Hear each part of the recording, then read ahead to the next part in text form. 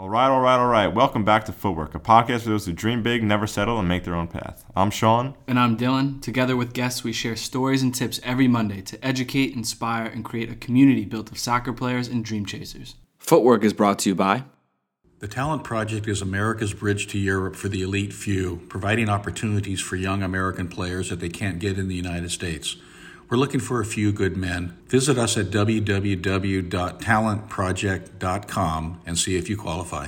Better to have a short life that is full of what you like doing than a long life spent in a miserable way. Welcome to Footwork. All right. Special guests today, 2-for-1 episode. We have Joe and Cecilia from the Soccer Visa family. We want to welcome Joe back, and we want to welcome Cecilia, first time on the pod, guys. Thank you. What's up, guys? Always good to be back. Yeah, it's nice Live, to meet you guys. live from where? You. Live from where right now? The Yeah. jungle of Costa Rica on the Caribbean side. On the Caribbean side. Oh, it sounds really making me good. jealous. Like what's the temperature today?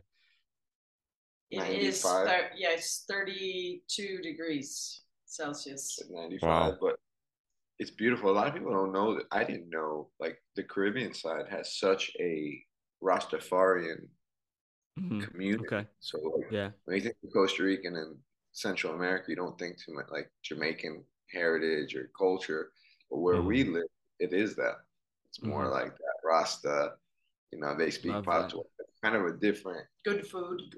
Caribbean Mm. food. Great food. It's the Caribbean, Start with that, just because Sean and I are food guys and we love Yeah. traveling and getting that. So what's the dish? Like, what's the famous dish and what's your dish of choice? I mean, all over Costa Rica, it's chicken and rice, but the way they do it here is Caribbean chicken, so it's got like a jerk feel Mm. to it. Yeah, it's chicken cansado. Casado. Cansado. Not cansado. That's tired. So it's That's like tired. Yeah, I was gonna say, yeah. My couple years of Spanish. Yeah. it's like a chicken with rice and beans with like a jerk sauce on top. Yeah. It sounds We're coming. nice. We'll be there. We'll be there soon, guys. Yeah. But Come as visit. maybe you guys, sorry, I said come visit. I'm waiting for them to come visit. once it fits in the schedule, we're down there. Yeah. And I It's don't know if we're booked. gonna leave, but you guys know. I mean, Sean and I talk about this a lot on this podcast. Is the idea of making your own path. So I kind of wanted to start with Cecilia here. Our idea of that is kind of following your dreams. You're not held to the normal routes if they don't fulfill you. And that's how we feel we've done in our lives. And, you guys kind of feel the same. So what does making your own path mean to you? And how do you feel you've kind of done that? To give you a background, I grew up in Sweden and born and raised. I lived, however, in Africa for almost 5 years. So with my family, so after I came back, I kind of knew that I wasn't going to stay in Sweden because I've seen a different type of culture living in a Muslim country for a long time. Met a lot of other people. So I packed up and left when I was 18 and moved to Connecticut. And I think that once you've gotten that feel of meeting other people, eating other types of food, you just see that living in that box maybe not is enough for you. It might be for some people. So you have to kind of find your path that way. So for me, it was I can never like settle down in a place where I feel like, okay, this is home. I'll make home wherever I am, even though I spent 20 years in the US. But even with jobs and careers and your path, like everything is created for you from the beginning.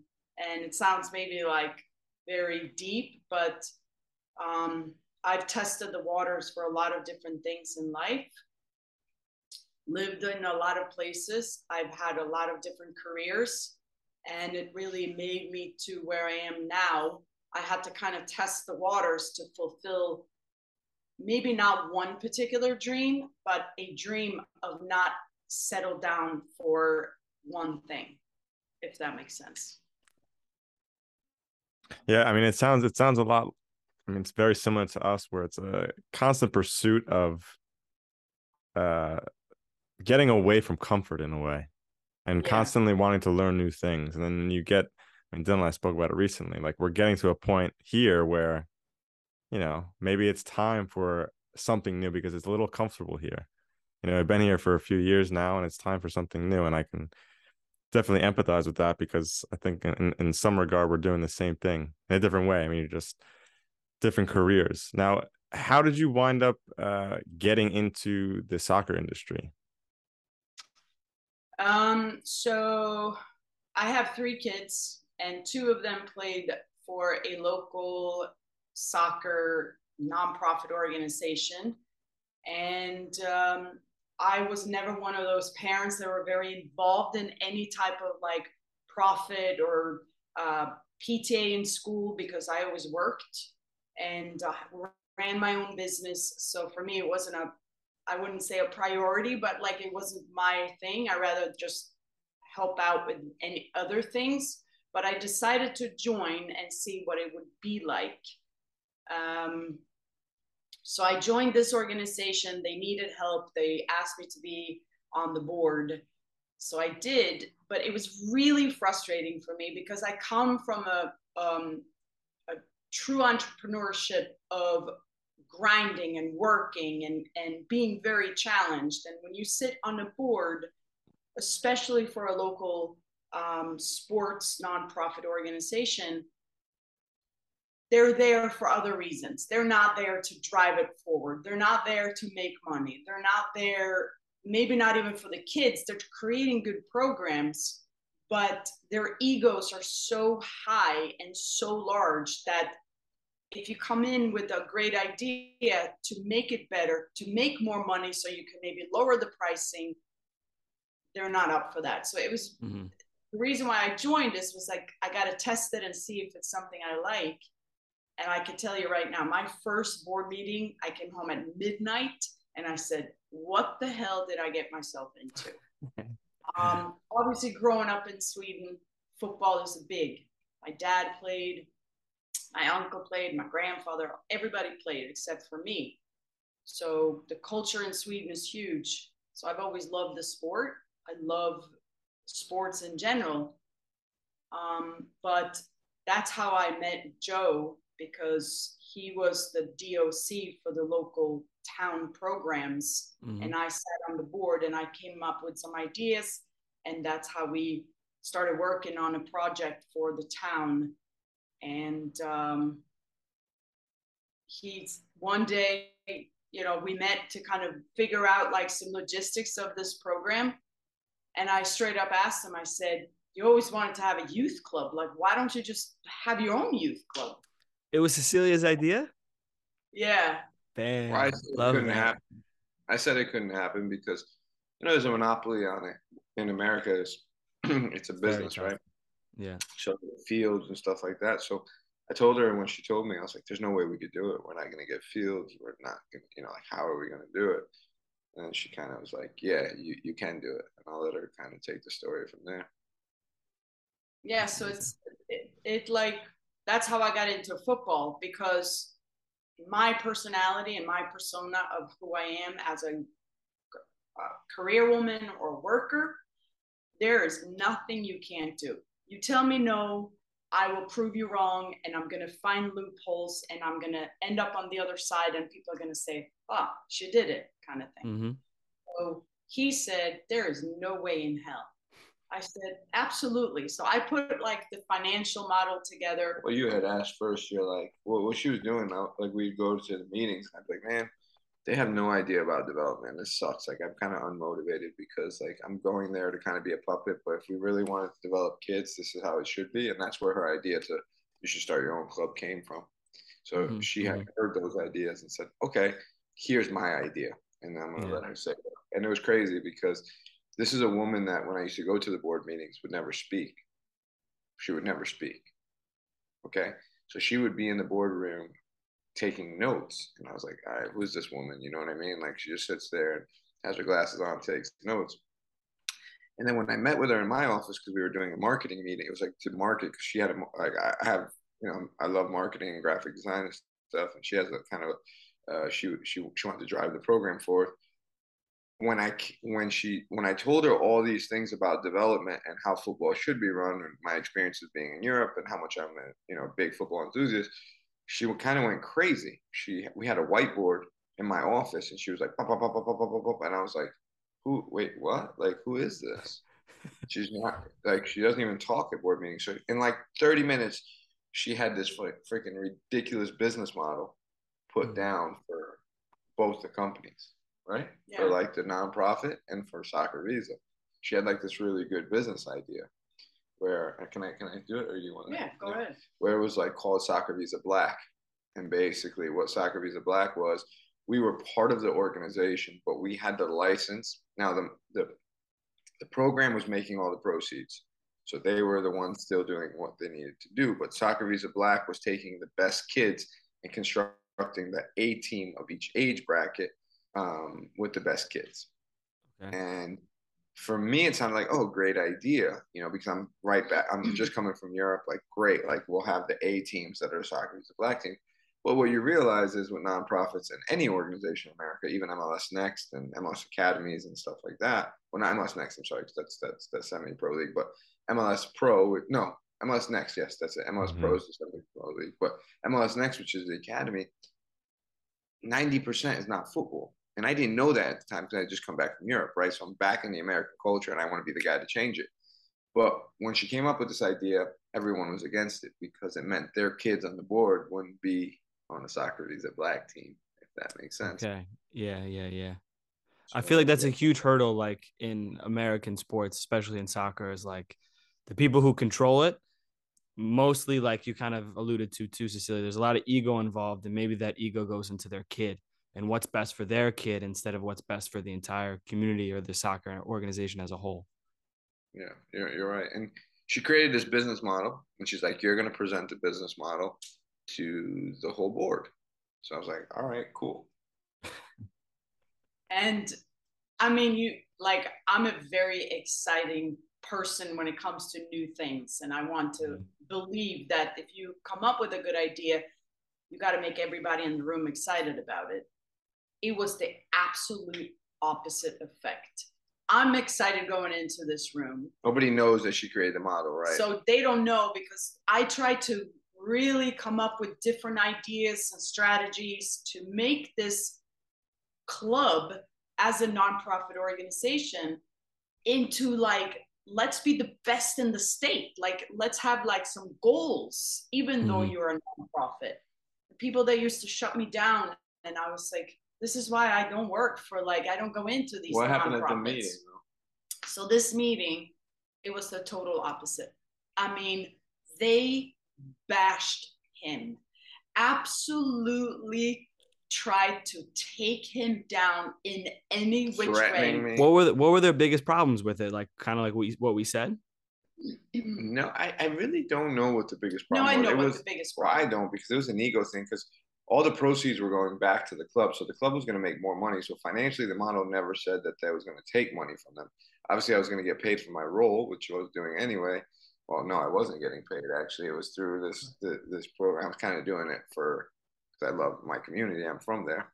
But, yeah, they just didn't like it. And they were just like, you want to take our kids and start your own club? Like, no, we're not saying that at all. Like, no, I think it comes down to where everybody's a winner, right? Everybody gets a medal. Everybody gets a trophy. Instead of leveling from an early start of a youth development, some kids are going to be at the bottom and some kids are going to be at the top. That's normal. So the ones at the bottom, the more development they get, they're going to reach the top and maybe be better than the kids that were already at the top. Yeah, at least there's the opportunity to do so. Yeah, exactly. So they just looked at it instead of long-term, short-term, as in, I'm sorry, my son Johnny, if he doesn't make the black team, I'm not sitting on the board. If my daughter Chelsea doesn't make it, I'm not doing this. We're splitting up the community instead of looking at wow, let's give these guys something different, something extra so they can develop if this is truly the sport they want to be in, like they do in Europe. In Europe, you have opportunities. You don't like, they don't fish you back, like they don't hold you back. Yeah. And So it completely crashed. And well, it didn't crash. They kicked me out, right? And then I was still in the board because they were like yelling in my face, screaming. And you know me, I'm a pretty hot-headed person myself. So I just sat there like this. I didn't say a word. And the only thing going through my mind was, you guys just fucked up really bad because I'm going to start the biggest youth club in the area. No, hold on. No, that's not at all. I'm going to tell you guys no. Yes, you did have that. Like, I did have that though. But the following day, I said, let's meet. And I said, and that's when like he was like, what are we gonna do? What are we gonna do? And I said, let's just move forward. Yeah. And I said, all right, but we gotta have the biggest club. Yeah. I want the biggest club. And they made the biggest mistake. We basically broke them down to their knees, took all their players, made sure we went overboard and just said we're taking everyone. And we did. And you know, it's funny, you go through experiences in life. So I think that's how she learned so much about the game. And I also learned, I can't say she just did, but like, I was in the wrong place. I really was. Like, we ran such a successful business. We grew that business from 70 kids to 1,000 kids in 2.5 years, which is kind of unheard of. Yeah, that's insane. Became a multi-million-dollar company, right? And I was miserable. And he became the mayor, right? He's the owner of the club. He's the face for the club. He's the one that people respected in the soccer industry. Some people disrespected him after we went out to have our own club, but that comes with the territory when you do something new. But yeah, of course. Like, he was the DOC, every tournament, every training, every parent meeting. I mean, you name it. So after a while, when parents don't see it as, oh, but I can't be at training, and he gets frustrated because I got violin lessons. Like, no. You don't have violin lessons. Like, you have to be at training. And, you know, or I'd be like, look, Christian, you're going to be on the B team this year. But I promise you, with this coach we have on the B team, you'll be on the A team in 2 years because you have the right attitude. And Christian's mom's like, no, Christian's going to be one of the best players in the program. Mark my words, because from a development standpoint, I know what he needs, right? And I was really surgical with how we develop players, right? Like, I mean, our video meetings with coaches, we grew to 41 coaches. Yeah. So like, our first year, we started in 2017, right? We had our first tryouts. We ended up with 3 teams the first year. Second year, we had 12, and then we had 18 teams the following year, plus a recreational program, because we now started to make some noise. So in total, we had close to 1,000 kids between TOTS levels up to a U23 program competing. Gives me anxiety thinking about it. So I think, but you know, no other youth club has ever done that. We spoke to the biggest ones in our area. You know, we wanted to take them down, and everybody's like, are you fucking crazy? Like, what are you doing? I remember meeting. And you're like, yeah, we are crazy. Yeah, we're like, no, there's nothing that's gonna stop us. Like, if parents want to come to our tryouts with their kids, what am I gonna do? That's up to them. We went to meet with a big club up north, and they're huge. Have their own facility, like it's like a pro facility. Very good run club. And they were just like, how? It took them 13 years. They're like, how did you get to where you are? Yeah. So we were really like, I mean, we had video meetings. We had a curriculum, which I haven't even been able to implement here because it's just so we're such a baby. But we have a thought process on how we want to develop mentally players, physically, technically, which we put into play there. And, you know, now we left them. Our 05 boys, who were kind of the experiment, they're running away with their league and the teams. They stayed together. They went to another club, and they're just like top Killing prospects. it. You know what I mean? Oh, love that. Yeah. Yeah. And they weren't when we were losing games. You know, and I Yeah. used to tell it, this will be the best. When these kids are 18, I don't think 17, no one's gonna touch these kids. And everyone's like, you're losing tournaments. You know, You're like, that's not what matters right now. Yeah. no. The future. So for you guys, do you feel like that kind of obviously all the extracurricular stuff and kind of not being able to have the control in the areas that you felt you needed the control, was that kind of one of the reasons why it was you kind of maybe lost a little passion in it?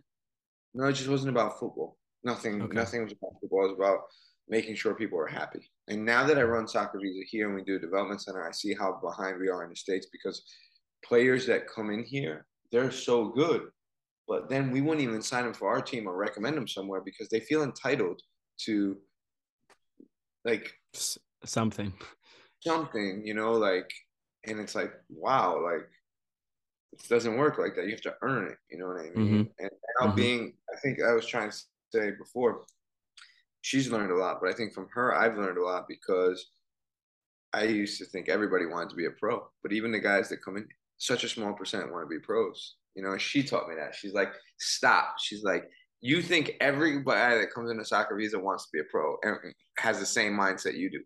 Maybe one of them do. And you're like, fuck, you're right. You know, I didn't want to believe that. You know, I thought that the Zillans and the Shawns and the Corbys and everybody came in, they want to be pros, but such a small percent do what you do. And what do the other percent want? From your both experience? Just to feel like a pro. Yeah, I think that you can read them really quickly. Give me 3-4 days with a group of players when they come in, and I will tell him straight up, this guy, he's here for the wrong reasons. This guy is here because he really wants it. This guy pays attention. So the frustration from him is he wants everybody to go through this path to be a pro a lot easier than what he did, right? So he's giving everything, he's teaching everything, and he's sharing his experience. But if you are not receptive to that as a player, maybe you just want to have cool haircuts and beautiful shoes and gorgeous tattoos. Yep, as many do. Yeah. So they just want to feel like a pro. They want to be in this environment. They want to be cool. We have cool social media stuff going on. And if they are then being captured on that, that's enough for them. Footwork.club, the official website for all things footwork, is now live. Check out all Footwork podcast content, including episodes, guest features, and YouTube videos. The Press, a section with written articles, interviews, and blogs from ourselves and guests. Game Time, updates about our season in Germany and what's going on behind the microphone. Want to go pro? Dedicated to helping soccer players follow their dreams with helpful info and our consultation sign-up. That's a free video call with us to connect and ask anything. And of course, the Footwork Shop. We got some of the best merch around, as well as free PDF templates like a CV builder and much more. So join the club at footwork.club. Yeah. I mean, that's such a very important skill to have, especially in your position, Cecilia. How do you read people like that? What are the things that you're looking for when someone comes down, or even before they come down, maybe how they're talking to you on messaging or an email? Like, what are you looking at? So personality for me is huge. I don't care what resume you have. I don't care where you come from. Personality for me is huge. So you can really tell by them. You know, I speak to a lot of players all day long, of them coming down here, registering. I ask a lot of questions of who they are as people off the pitch, right? And you can just tell their characteristic. She does something like, I'll see a player and like, fuck, he's good. Like, he's like, ooh. Like, I'm like, we need him. Like, I look at, like, there was a left back last year and I wanted him. I mean, he's so quality, but he doesn't want to be a pro. Like, but he's unbelievable. Like, he's like, he could be the best. He's absolutely left wing so back talented in the country in the first division. And I'm like, I'm going to get him. She's like, don't you even call him. And I'm like, what? She's like, he doesn't want to be here. You're gonna lose games because of him. And you're like, shit. All right. So we didn't end up signing him. It's crazy how she thinks because I look at talent where now I'm looking more at like personality a lot more than I used to. I think when I first started Soccer Visa, I looked at it more, but you get carried away as the company grows, and you need people that will make you step back and say, "What are we?" And you want to win. You want to win, so you have to Right. kind of look at it like as a balance too. So like sometimes you kind of want to take the chance and think you can fix a guy, quote unquote, to be like the player that have the mentality. But sometimes I guess you just can't. You have to know if someone's in it for the right reasons. Yeah, and it's disappointing. I think I have no emotions to people that come down here. Okay, yeah. I mean, that's a perfect Fun way to skill put to it, have but in it's this. exactly. Hey, guys, you know how hard it is? Like, I have all my players are my everything, and then you got Silly. It's like, yeah, he's not performing. He's got to go. But I guess that's the two sides of the business that you need, though. Right. It's hard though. But it's the reality because we argue a lot about it because you know, I'm black, he's white, he's black, I'm white. So it's this back and forth all the time. But I think to build a team, what Joe does really well, he can take anybody from the street. It is proven from youth to all-star teams for 10 days to teams down here that come in as big groups or to our own pro team.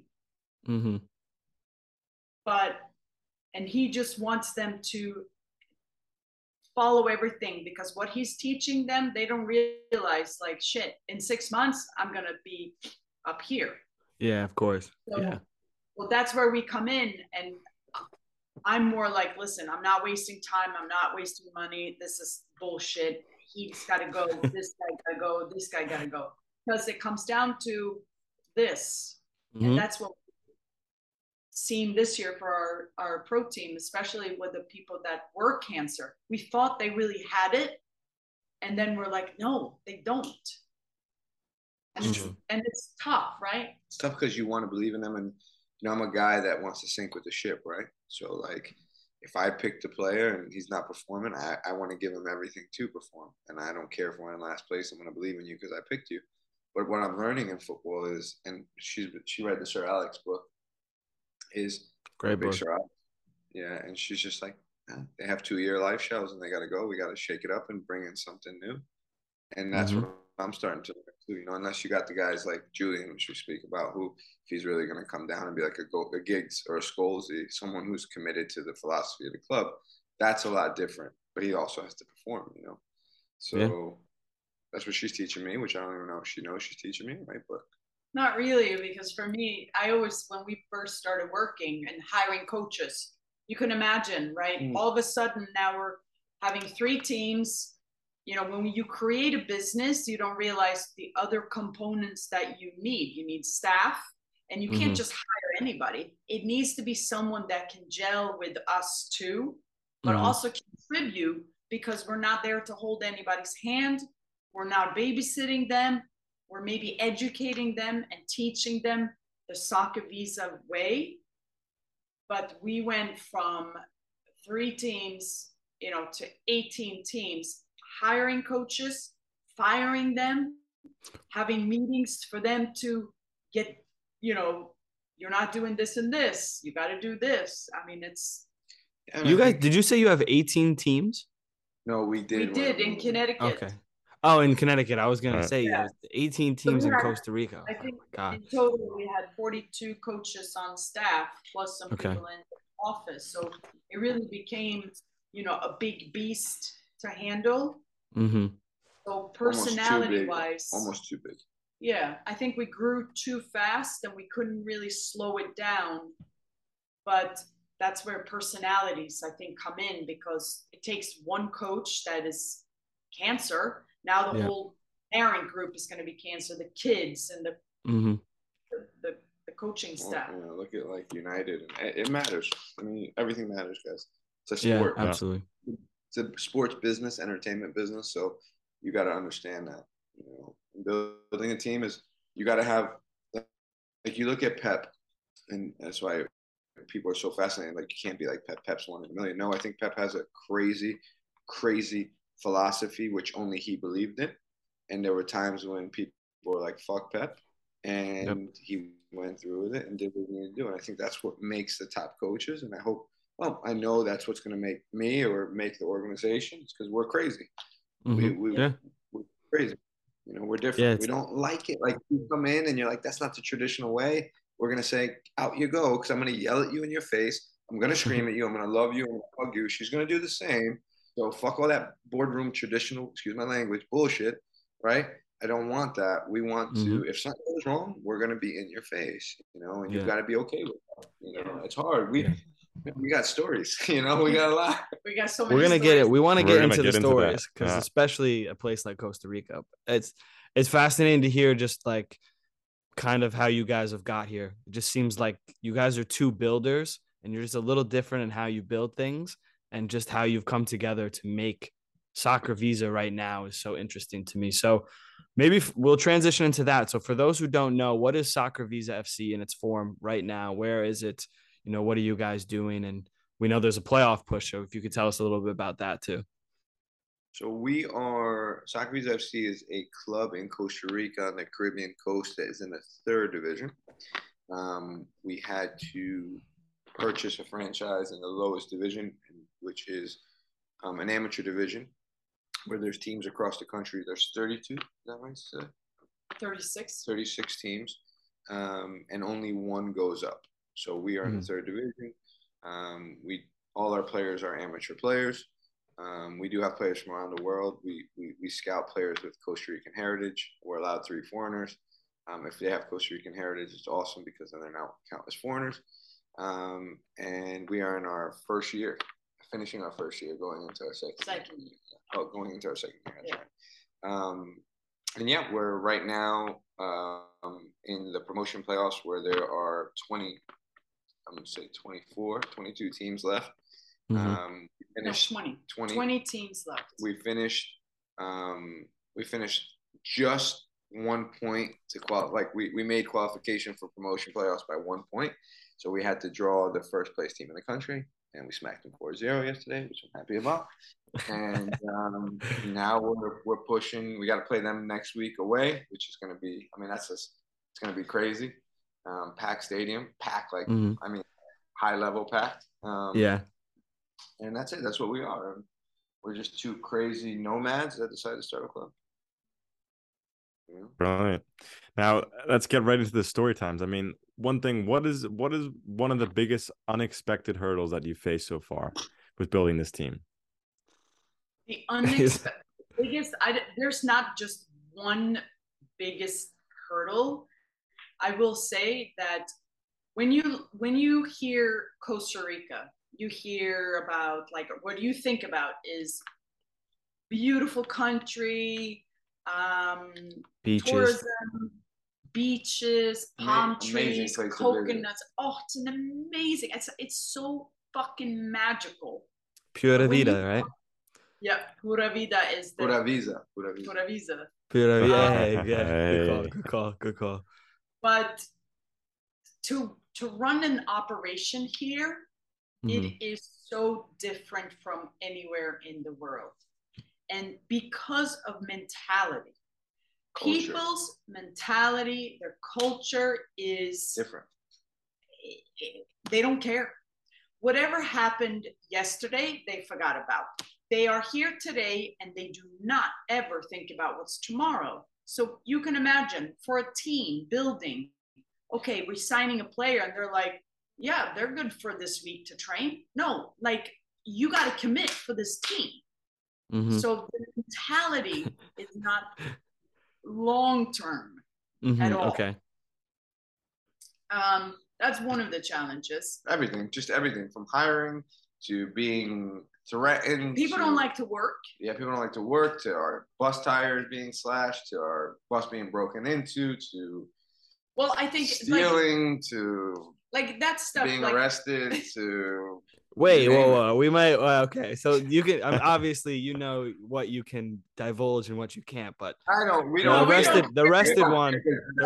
I had to stop at. Arrested. So, like, what happened here?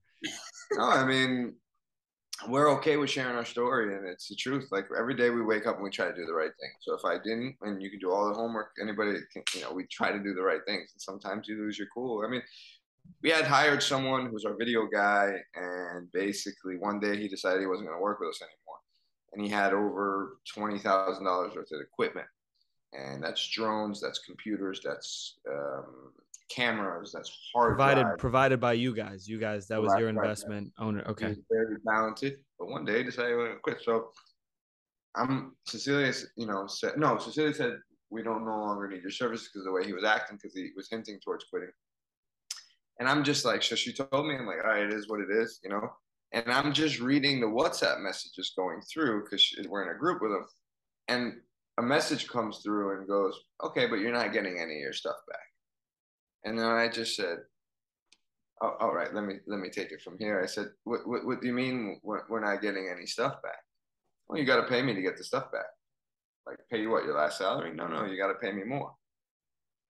So, yeah, I mean, they got really. He's trying to He's trying to blackmail or whatever. He's trying to. Yeah, but the way he was speaking, I didn't really, I didn't like the way he was speaking. So I said, in my head, I know where this is going. I've already decided where this is going in my head because I feel threatened and I don't like it. Cecilia kind of knew where it was going to. I said, Cecilia, don't say nothing. Let me handle this. So that night, I was like, all right, well, I'll come pay you now. It was like 10 o'clock at night, right? I was like, I'll come pay you now. How much do you want for it? He's like, oh, I'm not home. I said, okay, but don't worry. I'll come pay for it now. He's like, no, tomorrow. I slept in the car outside his house waiting for him to come home that night. He never came home. Thank goodness for him. Yeah. He didn't come home that night. So the next day I said, well, what time do you want me to pay you tomorrow? And he said, 12 o'clock is good, but I need a witness there. No problem. Have any witness you want there. Now, who's he call as a witness? One of our players, right? But in my mind, I already knew what was going to happen, how it was going to happen, everything. So we're driving there, and I tell Cecilia, I say, Cecilia, you know what's going to happen as soon as that gate opens, right? What did you say, C? I didn't say anything. Because I said, knew. Yep. Yeah, I said just like, okay. As soon as that door opened, Dylan, bing, bang, boing, boom, whatever you want to call it. You ever see the cartoons? Yeah. The big stars were saying boom. Yeah. There's a lot of dust. There's a lot of dust ruffling. Yeah. Dust. Yeah. So now, actually, one of our biggest supporters was a landlord to the house. So, I mean, I've done jiu-jitsu. I love jiu-jitsu, right? So I love MMA and stuff, right? So, you want to start that? So I put him in a rear naked choke, and I told him, I said, you're going to sleep. This will be the last thing you'll see. I wasn't going to kill him, but I was going to scare the hell out of him. So I put him in a rear naked choke. I'm like whispering in his ear. I'm like, you're going to sleep. That's it. You're done. You want to blackmail people? You're done. And the freaking landlord, who's like our biggest fan base, like supporter now, got his freaking foot inside my rear naked choke somehow, right? And to break it up, and I couldn't squeeze. Like I couldn't get my good squeeze in. So long story short, guy freaks out, starts panicking, calls the police. Police comes over, arrests me, and I'm in the cop car. And well, I'm sorry, guys. Okay, I'm watching this whole thing to the side. I'm just standing there, seeing all this, dust and everything going off, and this guy screaming, and his girlfriend is screaming, and I'm just standing there quietly. I'm not saying a single word, and I'm like, where am I? What the hell am I doing? That's one of those moments where you're like, what is this? I'm like, what the fuck is just happening? Yeah. And the girlfriend is screaming like, you gotta pay me $2,500 if you're gonna get this shit, blah, blah, blah, blah, blah. I said, that's like mine. That's my equipment. Like, we paid for that. That's my property. Like, what? Yeah. You have nothing to do with it. Like, you're a girlfriend. I paid for food when you come to travel. Like, so they kind of separate. I'm calm the whole time. He's very calm. And the other two, the girlfriend, they're yelling and screaming. And I'm just like, fuck? Like, what the hell is this? So the cops come, they take Joe. Joe spent a night in Costa Rican jail. And I'm like, wow, what's going to happen now? Oh, like, she's freaked out. I'm like, now I'm freaking out. Not by I mean, the jail in a like, foreign place is not that's not, you don't know what's going to happen. Oh, so I'm in the cop car and they're like, you're the football coach, right? I said, yeah. And they said, why, like, he called the police for a fist fight? And I was like, yeah, he called the police for a fist fight. So they're like, I'm in the backseat with an officer. And he's, take the handcuffs off him, man. They're like, what type of pussy calls the cops for a fist fight? So we go to the jail. We go to the cell where they have to hold me. So go in there. Oof, disgusting. So they're like, just sit here. So I sat. The guy came, our old videographer came in, did a test, like, you know, said his side of the story. Officer came through. He's like, opens the door. He's like, get out of here. Right. So they let me out and that was it. And then, I mean, later, yes. I came to pick him up and I was like really shook because I didn't know if he was going to spend, you know, like, I don't know. Well, like this Costa Rica, like going to you jail. don't know. You just don't know. Yeah. But it ended up like, so like we had to come to an agreement with this guy, right? He wanted money to get our equipment. That was our equipment. But it was locked up in his apartment. And we couldn't go in there. And we couldn't go in there, obviously. So we had to pay this guy. We had to pay him. And he put a restraining order on Joe. So later at night, I drove to his house by myself with 2 pieces of paper saying, here's the equipment that you owe us. Today's date, we're going to pay you. We end it. We don't want to see each other. Sign here with witnesses. This is horrible. I come to his house. He signed the document. I look in the camera bag and making sure he has everything. He's got a fucking blunt in his mouth, like smoking. He's like, you're a rat. You're a fucking rat. Where's a rat? You called the police, you little. Ooh. Just thinking about it. Yeah. Oh my God. That's just one story. We got so many of them. I mean, do you feel like you guys have like what is it that makes it these? It just feels like you guys have some enemies there. So your bus is getting. Is it because you're bringing new ideas into a place that is conservative in the way it's thought about the sport or about advancing a club and team? No, I don't think it's so much about the sport. I think this is an area where people are scared to do business here because they threaten you. Yeah, this is the way they are. Like they threaten you if you come into, if you're trying to do something good here. Let's say you buy land and have your house here, you're fine. But if you're trying to do more, like we are very involved in the community. Mm-hmm. We work with businesses here. They're like, wait a second. They're taking our market share kind of thing. Yeah. So the whole thing about the bus, like now we're making some real noise. Mm-hmm. And we heard stories before we came here that they're going to drive you out. Yeah. And and they're threatening you and doing stuff. And we were like, well, no one's going to do that. And now we've seen that they're doing it. But the thing is, now we've switched to go ahead. Like, now it's the switch of mentality. Is like we can get through it. Yeah. Like, and now they're seeing these two, they will come right and like they don't care who you are, what you are, where you're. Do you feel like you're getting a lot of respect from a lot of locals now because of that mentality?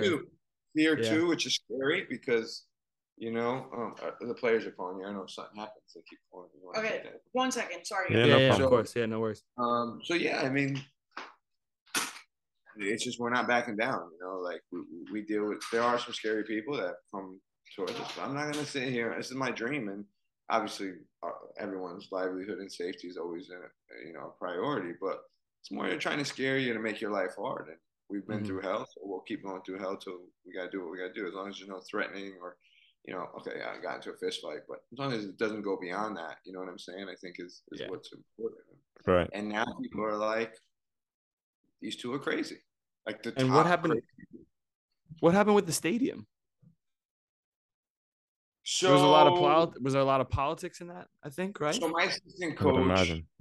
So my assistant coach, when I came down here, he was the local soccer guy, great guy he was, and he learned a lot from coaching with me. I mean, I brought him when I got the job at Limon First Division to be the caretaker manager. I brought him and my whole coaching staff, and he learned from being an amateur coach to going right into the First Division, right? As a caretaker, I was a caretaker manager. So he learned a lot, and we built this beautiful field. We put, close to $100,000 into this field.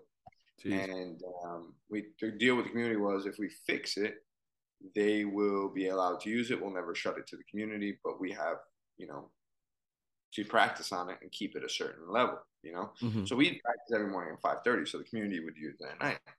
So one day we're just practicing, and the city hall comes, the people of the city, Parks and Rec, they come and they're like, say, today's your last day. You can't be on this field anymore. We're like, wait a minute, we have a deal.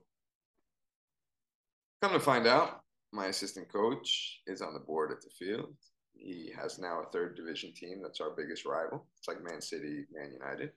He got us kicked off. Oh, my God. We have to pay $100 an hour to rent the field. Okay, that's unheard of because here it's like $5 an hour, $10 an hour. Imagine that. New York City prices, right, to rent the field. And that's what happened. So we had to go. I searched for, and this is all documented and everything. So one day it'll be on the series. But I went to find an old man, right, who had a soccer field in his backyard, and his dad's dream was always to have a real competitive team in the area. And I said, listen, I will take care of that field. It was a small field with jungle around it. I said, well, I'll take care of the field. I'll make it beautiful. I will grow the grass. I'll cut the trees. We'll do everything, but just let us have it. And he agreed. And now that field that we raised $38,000 to build a wall and to cut all the trees. We had to stop because we didn't have time to keep raising money for the bricks and stuff. So we and that's something we have the document and how we're going to update it. But that field where the bricks will go and everything is the field we currently use to practice. Wow. Amazing. That's amazing. My God. How did you find this guy? Just contacts, being Italian, I guess, right? Like just trying to find just being Italian, just talking to people. Talking to people and rubbing elbows and figuring it out. I think that's like the biggest challenge here. Sorry, we keep giving up and down. The biggest challenge here is to, if you have to get to know people, and you have to like work the same way they're working.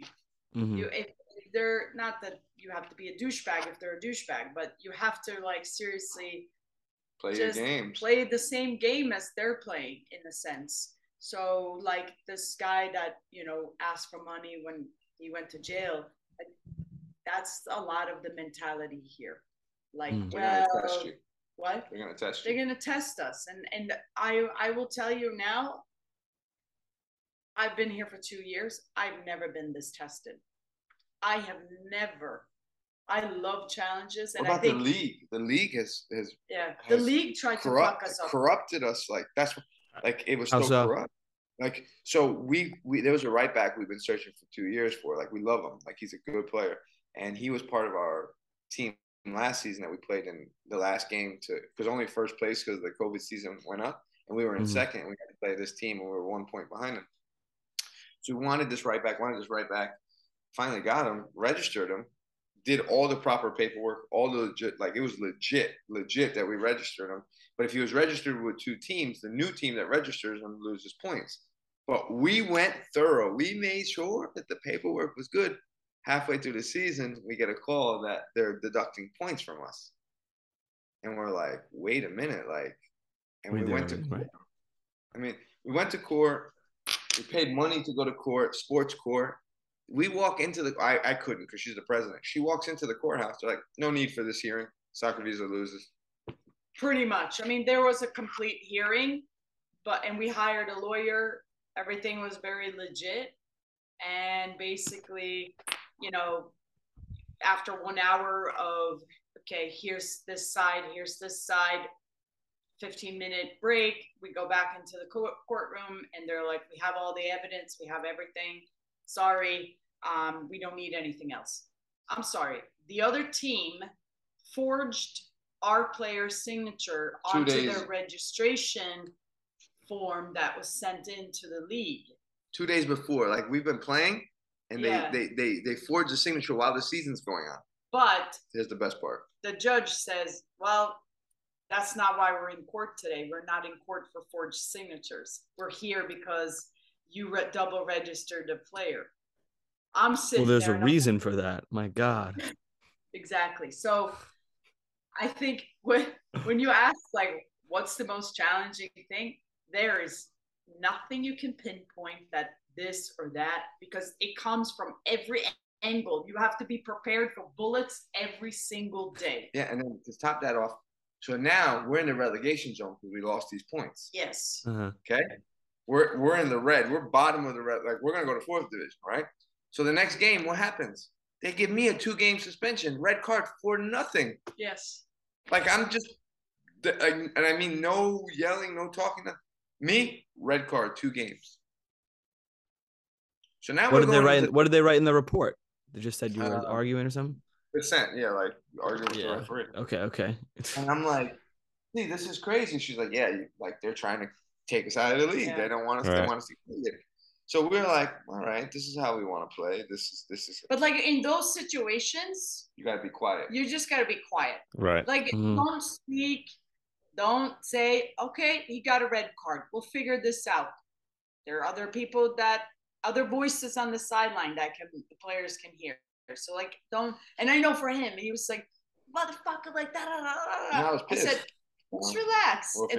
We'll figure it out. And the 2 games that he was out, coached from the plus. He coached from the outside of the field. We pulled our bus right behind the team bench where the fence was. I got on top of the bus and just coached from the bus. I'm outside the stadium. A quick fix. I love that. Just posted up, coaching for the top of the bus. Oh man, that's like some Mourinho shit. That's like some Jose Mourinho stuff. That's gold. It's fun too. Like, when we look back at it, it's stressful, but now, like, talking to people like you guys, it's a lot of fun in what we've done because we literally haven't backed down. But it's like, you can always cheat, right? Everybody can cheat, whether it's in school, whether it's in sports, whether it's in work, or whatever. But if you cheat, that will always come to light. Light. Yeah, it'll come back to you. Yeah. If you didn't see it. So the 2 teams that sent us to court, they didn't make the fucking playoffs. Relegation. Right. Yeah. Comes back to bite them. Yeah. So I'm like, all right, stay quiet. Yeah. That's what we do now. Like, so when people yell at us, we're just like, cool. It's kind of like, Mafia 101. Like, don't ever, wise men listen as fools talk. You know what I mean? Yeah. I mean, it's crazy though. Like, I mean, Joe, you've seen the dirty side of the game. Cecilia, I know you've had so many hands in, like, I know you were in real estate, you were in finance, you were in all this stuff. Like, it feels like you guys were being groomed for the biggest challenge of your life together at this moment. We wanted to quit a lot of times. So we've looked at Sweden, Italy to move this whole operation to. We've said she's going to get a job. I'm going to go coach a pro team. And we've thought about it because it's been hard, guys. That's why I think people hear stories and are like, oh, it's easy. Like, you guys are still going, no, there's been days where we're like sitting on the bed, like, it's over. We're done. Yeah. But, like, I'm going to tell you guys a funny story. So when Joe and I first started talking to each other of building a business, it's like that fun times, right? You guys are in this, like, when you have all the plans and you're like, fuck this, so I want to do this and this and this. And I put whiteboards as like my best friend because I love putting stuff. You're the whiteboard. Yeah. Okay. Yeah. I'm like having withdrawals because I haven't had a whiteboard in 2 years. I'm sure we can get you one down there. We could get one down there. But we were talking about like a very big vision, like 2-3 months into our working relationship. And I put on the board where, like, we want to have not just football, but there's more to it, like our own branding, our own clothing. I want real estate.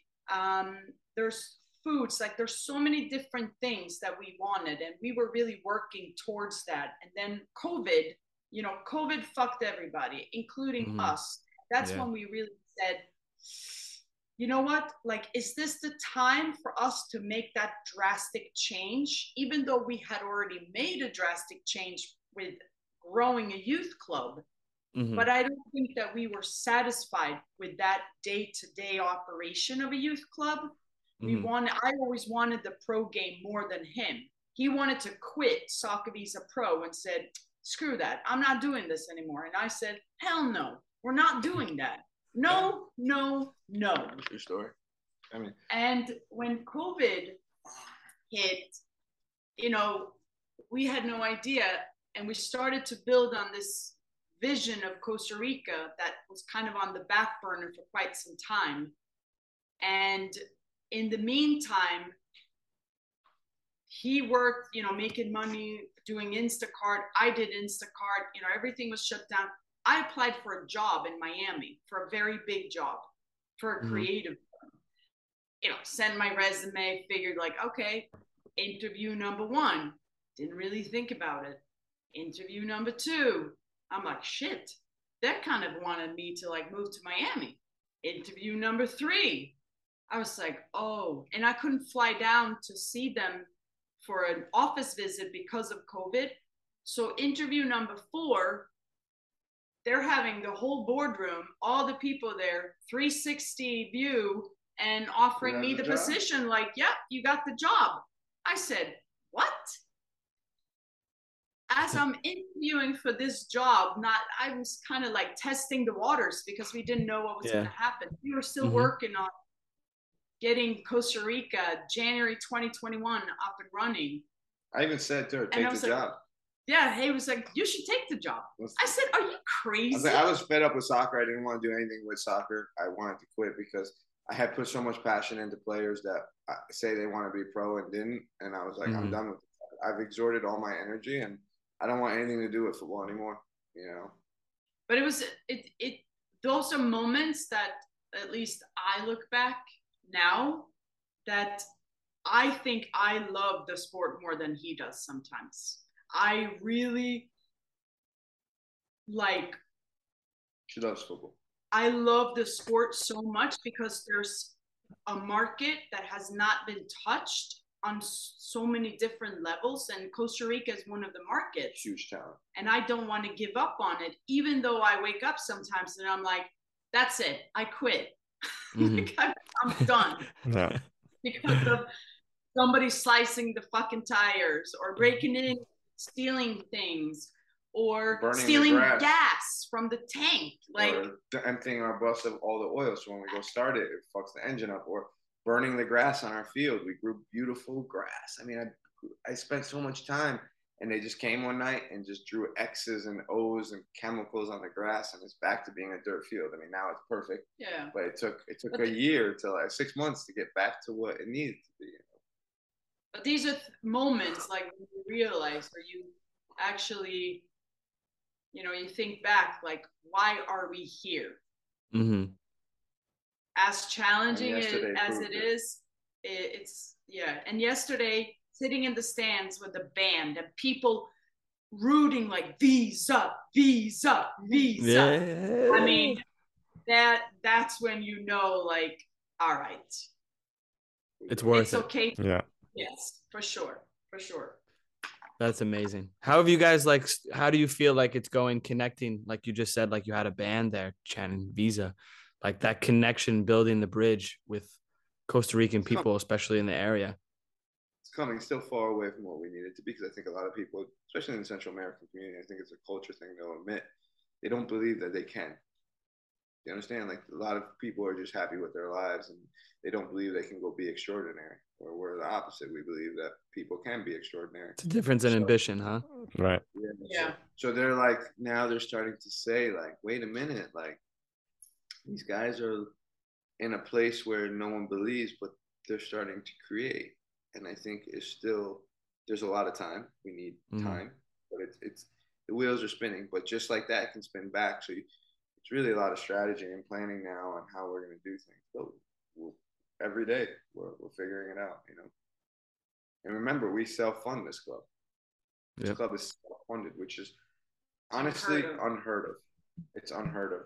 And like being a soccer enthusiast, like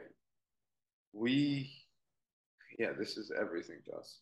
No one else. There's no sponsors. There are, but they help with balls. Like we're funding everything. And is that because you don't want big sponsors? Can't find them yet. Or you can't find them? You know, to get a sponsorship, a good package, for it to make sense of the work that goes into actually then working with that sponsor, we're not there yet. It's the reality. Like Soccer Visa itself, we have a lot of players here. We can market, we can do a lot of stuff, but for our protein, we're not there yet. And I think it's crazy to say that we were there as a club in Connecticut. It's crazy. Yeah. I think there's so many different strategies to sponsors, and I would love sponsors. Oh my God, are you kidding me? If somebody could say, hey, you want $100 grand, Cecilia? Yes, thank you. That'd be awesome. And I'll do this and this and this. But to find that one particular sponsor that I think are willing to do that, we're probably maybe a year out on sponsor. Be like a little bit. We can get a few smaller ones. But it's finding the right relationship too with the brand. You don't want to, it's got to be the right fit at the end of the day. But as you get promoted, there's a lot of financials that are added on, a lot more expenses, but you also get TV money, sponsors. Okay, yeah, true. Yeah, that all comes, We're in a huge tourist place. Yeah. So if we end up going, when we go to first division and Saprissa, we're playing the top team, which is Saprissa, and they're playing in this small community. You can't walk the streets that day because it's going to be, everybody's going to come down 2 days early to be at the beach, right? If the game's on a Sunday night or Saturday night, they're going to come down Friday morning or Friday afternoon because they stop work. It's like Europe where it's like, oh, there's a game, there's no work. And this community is going to be quadruple the size when we get to where we're going, and we'll be the reason, you know. So and I think we'll have a little more negotiating. Well, it's also quite frankly, Joe and I work 12 to 15 hours per day to sit and really focus on sponsorships and the packages of what that could be and the outreach to get sponsors. That's a full-time job in itself, and we don't for sure have that. So, you know, why do shit half-ass kind of thing? Yeah, completely agree. I'd love to know what's a day in the life like. We do this with players, and I think it's such a cool thing for you guys. You just mentioned 12 to 15 hours a day. So what is a day in the life look like there? You go first. So for me, always up early. 4 a.m. And either I go to training if we have morning training, not every day, maybe like twice a week. So let's say if I go to training, I will go to training and watch the team. I will grab coffee and a croissant at the French bakery. Next to the training ground. Nice. Love that. Yep. And for me, it's really interesting to be at training because I see that personality, which he doesn't see. So I enjoy that.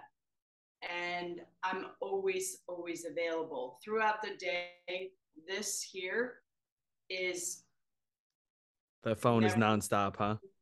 Never stops. So it's either phone calls, messages, trying to figure out any type of problem.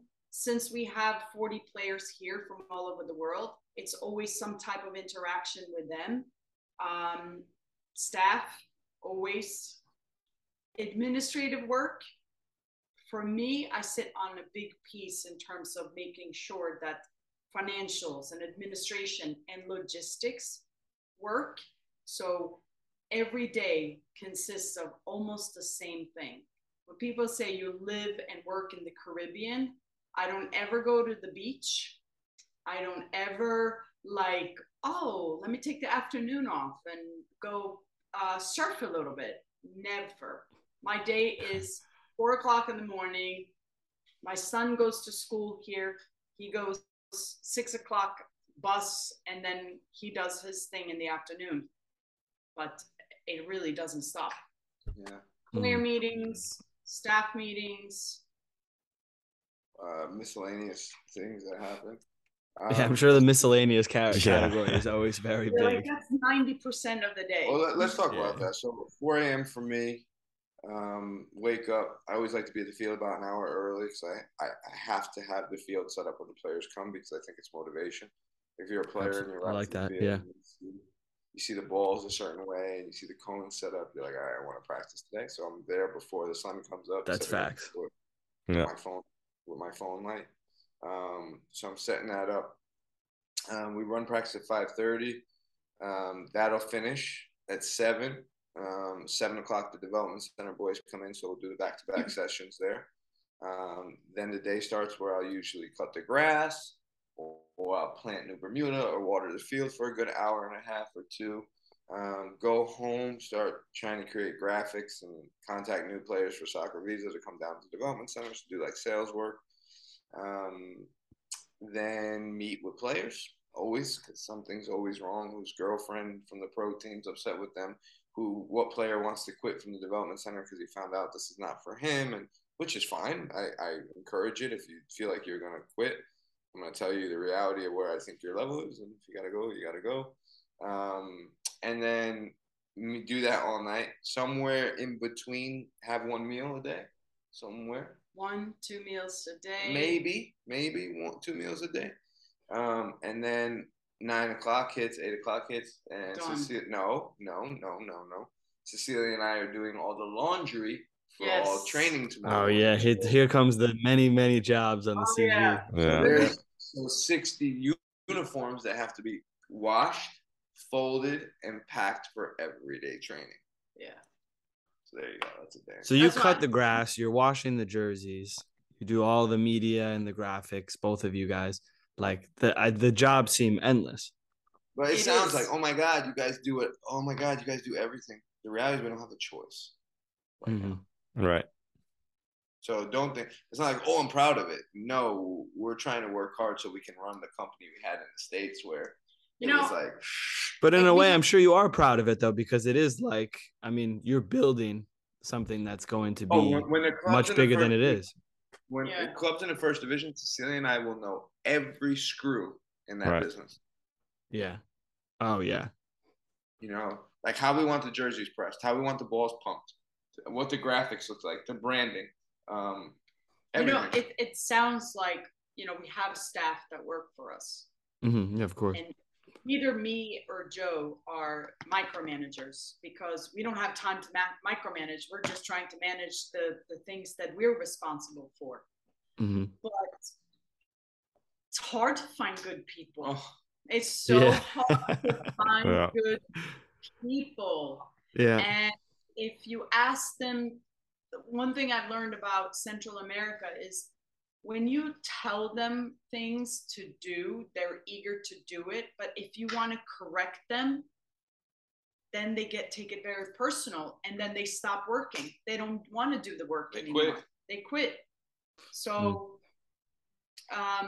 like he said, like washing the uniforms, it's like driving from the field to the player housing. Now you got to wash it. You got to wait. You got to then deliver it. You got to fold it.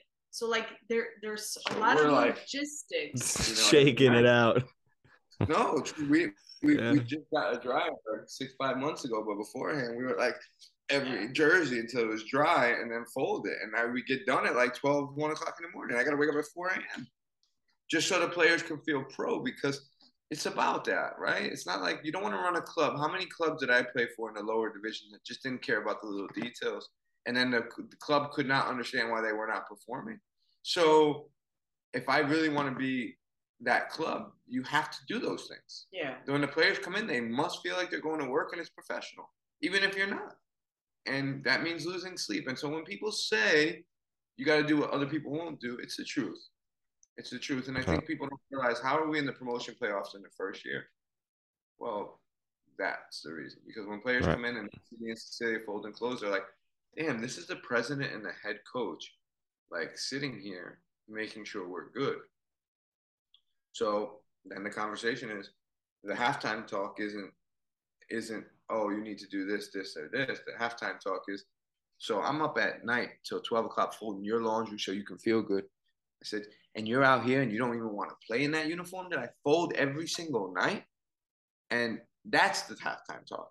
And all of a sudden it changes a lot. And I think that's what builds culture, and that's what's going to build this club. Because you can bring in a top coach here, but if he doesn't care about his players or the club, it doesn't matter. And I think we've seen that at the professional level, at the highest level. Bring any coach you want, but if he's there for his ego or to build the team his way and he doesn't respect the club's never going to succeed. United was the United way. Arsenal now is creating its own culture because Arteta's, if you guys watch the documentary, he's creating a culture that it means to play for. Pep, wherever he goes, he's unique because he builds that culture in a small time. Ancelotti, the same. So yeah, that's what it is to be a club, is to build. When you play for Visa, it's more than playing for Visa. Like, our players have a certain walk to them, a certain talk to them, a certain style to them, because it comes from a real place. It doesn't come from this. Everybody thinks it comes from this. It's not. It comes from this. Blood, sweat, and tears. Gray hair. That's why we'll be the biggest. We will be the biggest, mark my words, today. We'll win a CONCACAF Champions League in 10, 15 years. We will. And it's crazy when we're going to be playing the FIFA Club World Championships against Barca or Ajax or whoever it is, Real Madrid, and you're going to be like, how the fuck is Soccer Visa Football Club de Talamanca playing there? It will happen. It will happen. You know? It's inspirational, and it's amazing to see every time we talk, whether it's 6 months, a year apart, the steps going in the right direction. It's always moving forward. Regardless of what you're up to, it's inspiring to see. I mean, even with my own career, that just to have a conversation like this is I think it's also good for listeners out there too, and players too, like you said, who think that they want to be pro, but it's not. They think they want to be pro. They don't want to be pro. Well, let's touch on that. Yeah, and I think hearing what you guys are doing, waking up at 4, going to bed at 12, in your own way, that is what it takes to be pro. It's all these dirty things and the attention to details and the extra work you put in outside the game, and you go to these small clubs in different countries, and it's not perfection. Your laundry is wet. They didn't even put it in the dryer. It's 10 degrees out, and you have to go out with a wet t-shirt, and you don't have a jacket. That's happened. Yeah. And listen, we're still in the situation. We're dealing with that on a weekly basis here. And that's the reality of it. And you have to accept these types of things and know that one day in the future, you'll get to a place where the conditions will be better. Yeah. And when you focus on just improving yourself day in day, and you guys are focusing on improving Soccer Visa, you're getting to that place and creating that culture that you will play Barcelona in a FIFA World Cup one day. I believe it. No doubt. Yeah. Thank you. No, that's you're right. And I think what you guys are saying and what you guys preach, it's so cool to listen to something, right? But to actually feel it and understanding is a whole different story. You know, and it could be something that's like, for example, our bus broke down, and we're working so hard to get the bus up and running. You know, and our pro development guys from the States, they're like, oh, you don't have a bus. Literally, training grounds a quarter mile away. If you really wanted to, you could walk there. Not maybe a little bit more, half a mile away. And it costs 300 colones, which is how much for the bus? 50 cents. Okay. They get upset that they have to get on the public bus to go to training. That, to me, is what you don't want to be a pro, because I would be walking there 2 hours before, sitting on the ground, just smelling the grass. You understand? Like, that was me. When I played in England, 7th Division, I played in Ashford Town, which was an hour and a half from London on a train. And I used to love getting off the train station and walking an hour every Tuesday and Thursday. Just I was like, oh, I'm going to practice. I'm going to practice. And like, that's love, man. Yeah. That's love. But 50, again, I'd be like 50 cents. Yeah, absolutely. What? But again, half a mile. I will remind you, not everyone is you. It hurts. Yeah. It hurts. But it's interesting because they're better than me. This is where I come in, and I said, don't even spend time and energy on that. rather spend time and energy up for those players that are here for the right reasons. If they complain about hopping on a bus or, walking to the training ground, they're not really wanting it as bad as, and it's sad that it is that way, but it's the truth. It hurts though, guys. It hurts. So, like, you have players like yourselves, like you guys are grinding for a reason. You could go back to the US, no, and just live life. Mm-hmm. Well, with their work rate, they're gonna make good money too, know. So, but you're there grinding. You're there doing it for yourself. You're there because you love the smell of the grass. You love the smell of the grass. You love those stinky cleats. You love, putting on a cold T-shirt that's still wet when it's freezing, because that's why you love the game. You love seeing a 11v11 field with no football lines, no American football line. Like, there's little things that you can't put up. Yeah, that is honestly that is a big one.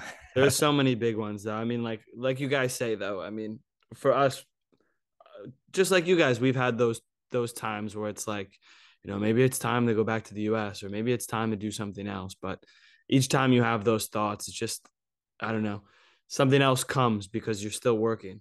So something else, there's another step forward in the right direction. And those little steps, we talked about it on a pod just the other day, actually, was like, you're always going to take a step to the side. You're always going to take a step back. But as long as you keep trying to climb the stairs, you keep going, you're going to have those little wins, and those little wins, they build up into big wins, and then they build up to, I went from getting kicked out of Sweden because I couldn't get a visa, and almost about a year later, I'm playing Bayer Leverkusen in a competitive game. That's how quickly it can change if your mindset is in the right place. It comes when you put yourself in the right places too, to have those opportunities. For me, it was never in the cards to play in the US. It's in the cards for other people. Like, I probably would have played in the US if I had the opportunity, but I didn't get the opportunity. So what can we do? Find it somewhere else. Well, the truth is, we as people, if we want something, we have to react, whether it's positive or negative.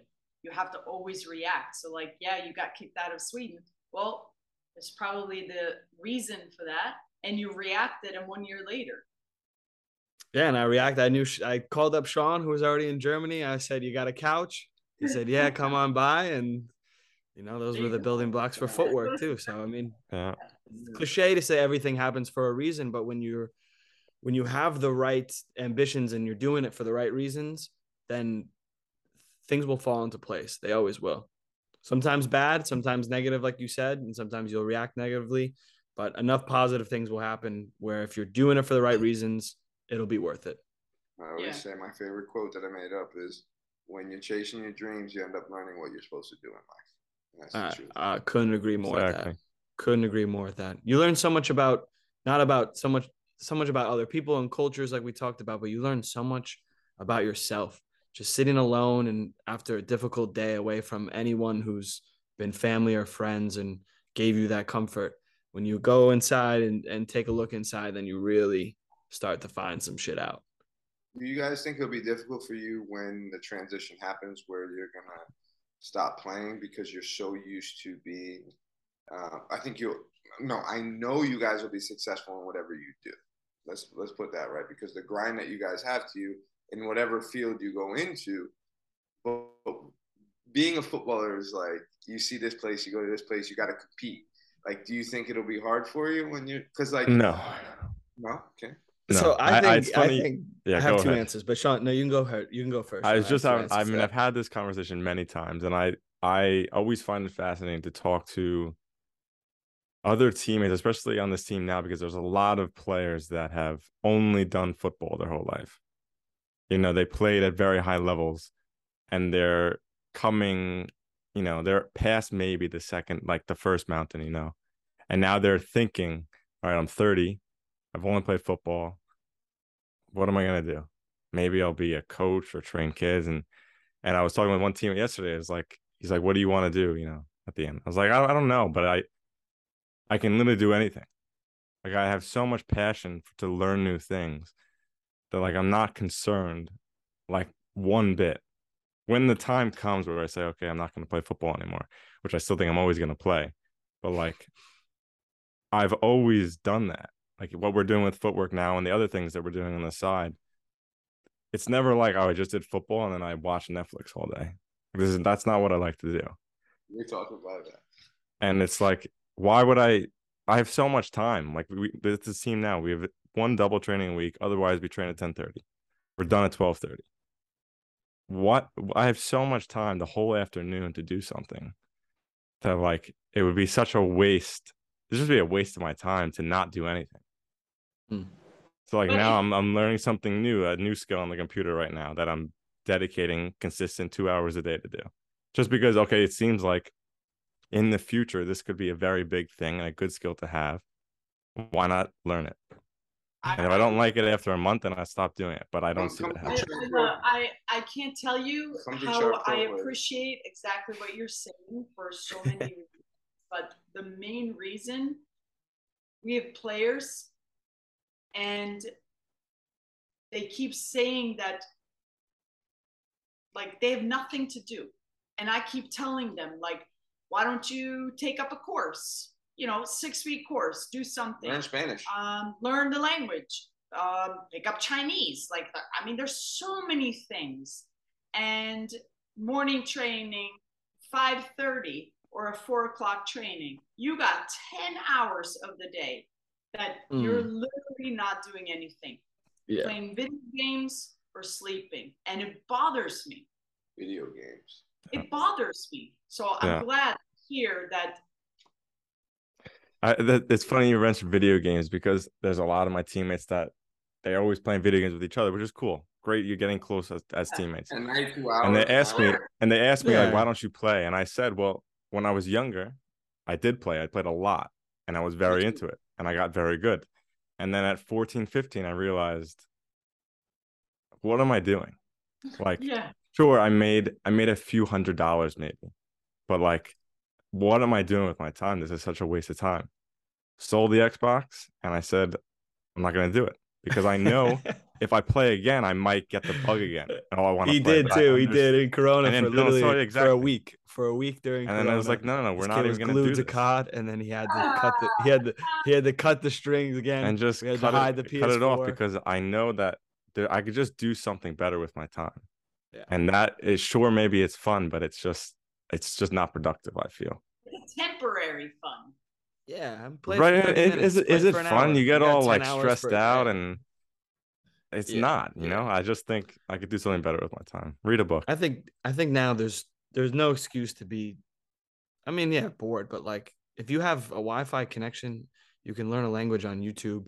You know, like the players could be making money from their laptops. There's thousands of jobs on freelance Upworks and stuff like that. Like you could make money and you could play the game you love.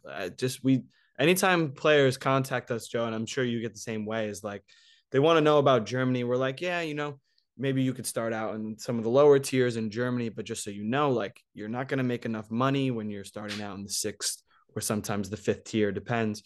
Like, can you make money on your laptop? With the visas here, like you may not be able to work at a coffee shop or something like that. So can you work on your laptop? And guys are either like, they don't know. It's like, how easy is it? Can you do it?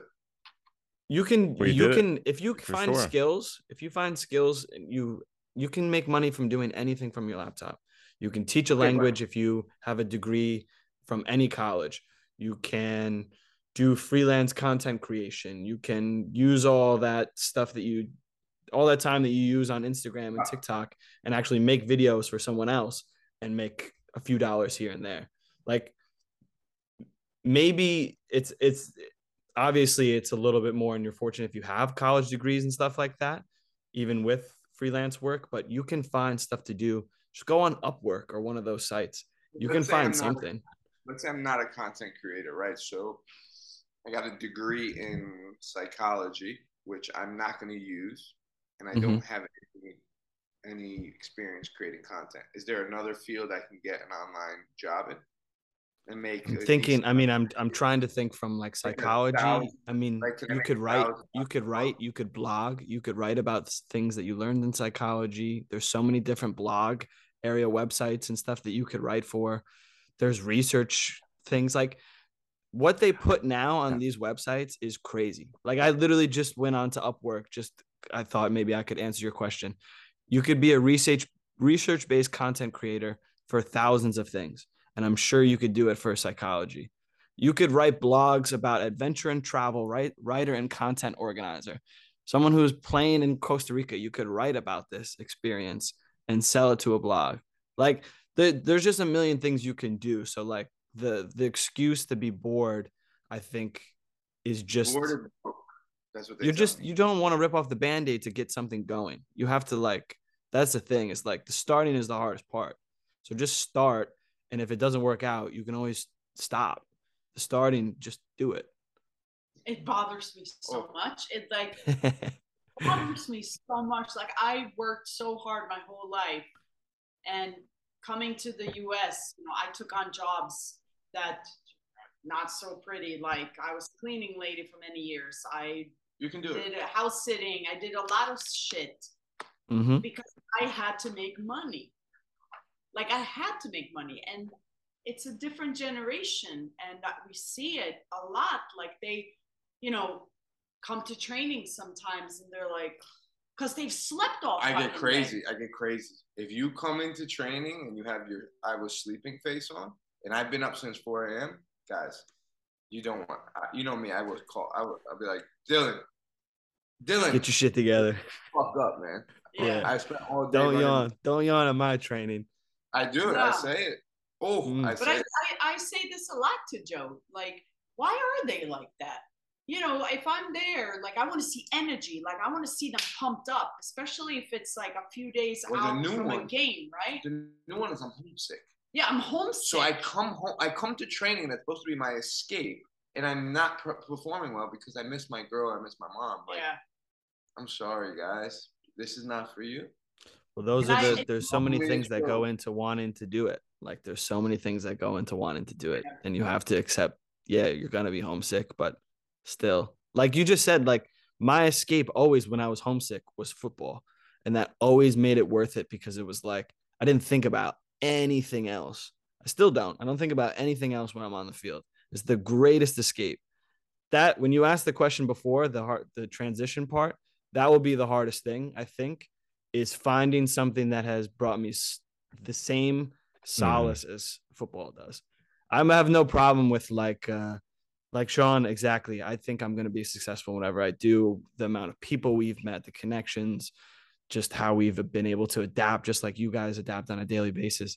Like that will be easy for me. It's finding something that I'm equally as passionate about. And maybe it doesn't come. Maybe I just had that one mountain that I was this passionate about, but that will be the hardest transition for me. Are you two going to be in football after football? I think I'm going to play I think semi-pro so. or amateur until I'm 40. Just keep Where, moving though? back on Where? the field. Where is that? Where are you going to play amateur? Are you living in Europe? Where in the or you- world? I don't know. I don't know. I don't know. The more I live in Europe, Sean and I said this to each other actually recently too. The more we live in Europe each year, we think, I could see myself living here. It was always like I'm going back to the US. Now it's like there's a question. It just depends. I think it would just be. don't I think close at anything this off. point, yeah, I think it's naive to say for sure I'm going to do something because I wouldn't have said for sure I'm going to play in the Mongolian Premier League when I was 15, playing Call of Imagine Duty. you called that shit. So it's like I think it's just naive for us to say, okay, yeah, for sure I'm going to move back to the US or for sure I'm going to live here or there. I mean, when an opportunity presents itself and it's something I'm passionate about or it's a situation I like, then maybe that's something I'll pursue, maybe not. But Okay, so let's say you stop playing tomorrow.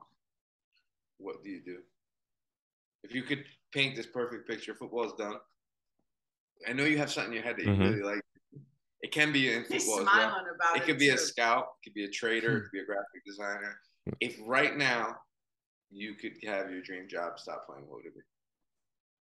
I can't a answer that, to dream be honest job with if you. I stop I can't football answer it right yet. now. I can't answer it yet. I'm so focused on the next years that I've always just felt Yeah, you know, actually, I'm I gonna think Joe, reach that point. Joe, you said this in Danbury, Connecticut at one of the combines, and it's resonated with me ever since. It was like, uh, you said something. It was when you were in England and you were taking the train and you're working a night job and going on. It was like by putting everything into Plan A, not half-assing it, you'll figure out what you really like to do, or you realize if you do commit completely to something that you can reach your full potential, whatever that is. That might be for some people the Premier League. That might be for some people the sixth division in Germany. No, that's why But regardless, you get to the point of, okay, I've done this to the full extent I can, and I actually find this more fulfilling. And then you go chase that. Yeah, so you guys aren't there yet, because a reason why I ask is like my last year playing, it was like a spell. I felt it coming on. You felt it coming? Yeah, it was weird. And I was like, I'm going to be a coach. Did you feel it the year before, though? Like, I know the last year, I remember you said you kind of fell out of love with the playing of it. No, did you feel it coming in the years before? No, I tell Sid all the time. I didn't understand why clubs and coaches ran the way they did. I couldn't understand it. And it really irked something inside me where I was like, this is your captain. This is how you do contracts, or this is how you run training. And you guys your operation costs are so high. Like, if I ever had my chance to run your club, we'd be in the top league. And all of a sudden, or we'd be a top club. And all of a sudden, I'm like, wait a minute. I want to coach. And then I was in Iceland before I even got sent back to Finland and made the most money I ever made. Mm-hmm. I was in Iceland and I wasn't playing because I just didn't care anymore. And I was like, Polly, he was the coach. I was like, hey, the sessions sucked. They were the same thing. I love Polly, but the sessions sucked. I said, Polly, can I run the sessions? He's like, what? I said, well, I'm not really playing. Might as well help out. Let me run the training sessions. He's like, all right, give it a shot. And all of a sudden, I went from running the training sessions and not playing to running the pregame warm-up and doing the talk before the game on where players should do. That escalated quickly. I'm on the most money as a foreigner, and all of a sudden, a month later, I'm transferred to FFURO and I'm playing in the Finnish Premier League again. And I'm not being a coach, but so. But you had the taste of it. You felt like, okay. I mean, once you got the sniff, yeah. When I did the tactics talk, and everyone on my team was listening more than I was a player, I was like, whoa, this is your calling. Yeah. We got promoted that year too. Yeah. So I just ask because it's always, I think it's always something that, the spell comes on all of us. It comes for us. I swear, if you had more time, I would love to see you in front of the mic doing a podcast too. Yeah, fit that in your schedule. Yeah. Yeah, I remember. Yeah. Mm-hmm. There's so much work, it's hard, but I do love doing it. And I find it interesting. I find her interesting. Like when she creates spreadsheets, I'm like, whoa, like that's crazy. Like, or you guys, now you're in Germany. I'm like, how's it going? Like, what's training like? Or, like, I want to know so much, Yeah. I'd love for you to come. I'd love for you to come by and like see training, see a game, things like that to experience Northern Germany. And have you either of you been to Germany? I've been to Germany. Yeah, I've been to Munich a few times. It's so easy to travel from Sweden, Denmark, to Germany. Yeah, true. Just go right down. Yeah. Yeah. I want to come. I love football. Oh, I miss being at trainings. Like I learned so much. Like, like making drills up. You guys are big. Like I love your website and what you guys do. Have you guys gone on Coach's Voice? The Coach's Voice. Yeah. Academy? I don't think I've actually been on their site, but I follow them on YouTube and on Instagram. I read their articles. I mean, you guys will both love it. I'm a big Coach's Voice enthusiast or whatever you want to call supporter, and they have like mental, tactical vlogs, like everything from trainings to everything. So check that out. I got it in the notes. Thank you. What makes a good 8 in Germany opposed to a bad 8 in Spain, or like stuff like that? Like, oh, that's fascinating. Yeah, love that. Amazing. Well, guys, I think we could go on for a few more hours, but I think we'll let you get back to the beautiful weather and the grind. But we kind of wanted to do a little bit of a fast feet round. I'm not sure if we did it last year or last time with you, Joe. But we're gonna do some quick fire questions to end up, and yeah, hopefully they're not too tough of questions. We go one So and one. yeah, so both whoever wants to go first, and then we'll both do. Do we We'll answer the both same question, or do you have one? you answer the same question. Whoever Mhm. wants to go first, and whoever Gotta wants be to go quick. second. Yeah, yeah, as quick as you Yeah. guys want. Favorite moment in football. Signing for Yefko Mariam and finish Premier League. Last night, favorite moment of all times. Wow, yeah. They just fist bump for everyone at home. Yeah. Love that. Now the heavy one, most difficult moment in football. Moving to Costa Rica. Tearing all the ligaments in my ankles 2 days after I signed for VPS, and I was at the rise of my career. Yeah. Best advice you ever received.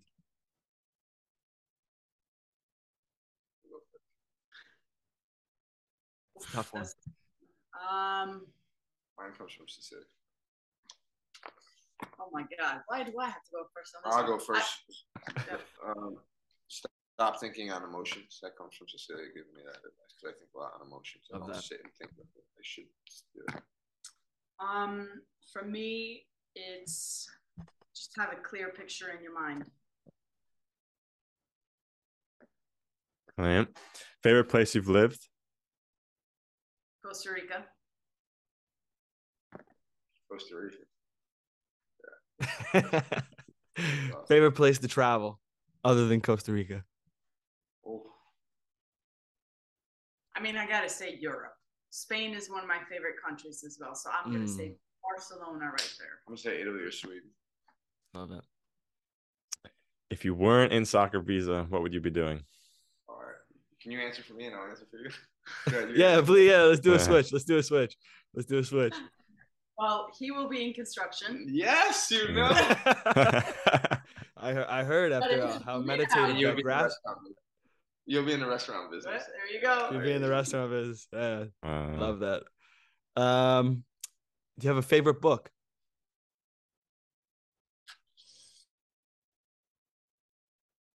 Mind Gym, a guide to an inner athlete's mind. Big one for both of us too. Yeah. Yeah. It was actually Ryan Malone's too, D3 player who's playing for Hansa Rostock in the second Bundesliga. Also mine, Jim. I tell you how many Fun fact. people I recommended that book to. I think I recommended it to you guys, didn't I, Dylan? It's very Anyway. possible. It's very Could be. possible. Yeah. It's like there's a good probability on that. Yeah. That's a tough one for me. Favorite book. Those also doesn't have to be favorite. Just one that comes to mind that's helped Actually, influence one you. of Or the most inspiring books that I've read is Lance Armstrong's memoirs, which Oh, is okay. very, very heavy but inspiring. I like to Sure. inspire questions. Yeah. What about any quote or mantra that you live by?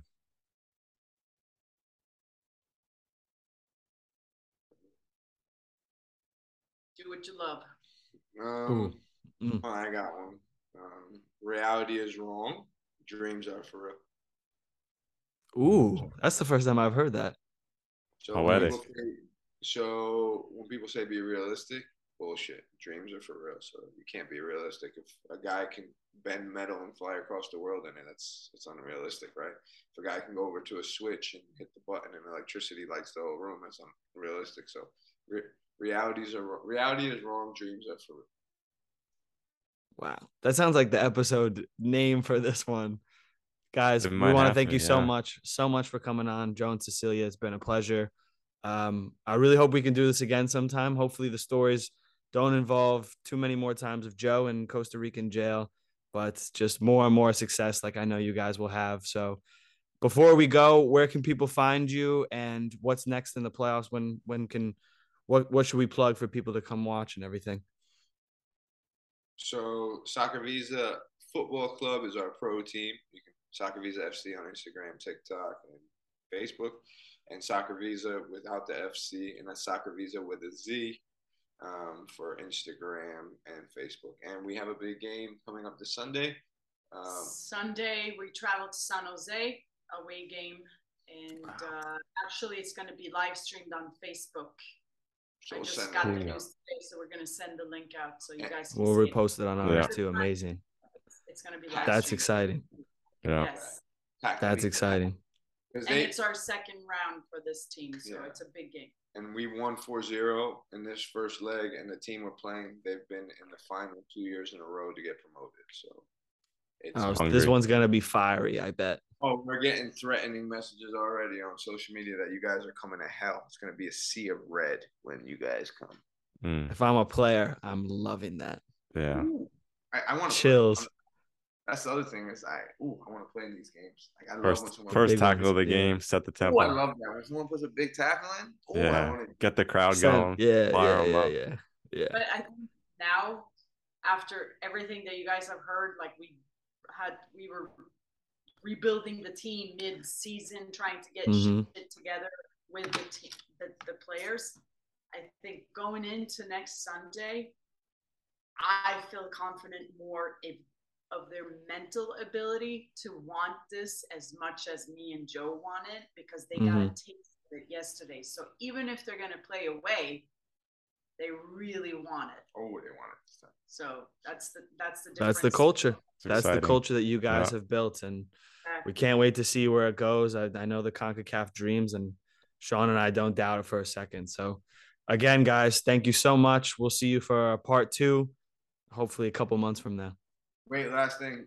Part 2 has to be in person under some palm trees with us recording the video. It's gonna be sick. So that's how it's going. That's okay, fair. deal. Agree. Shook on it. Done. Shake on that.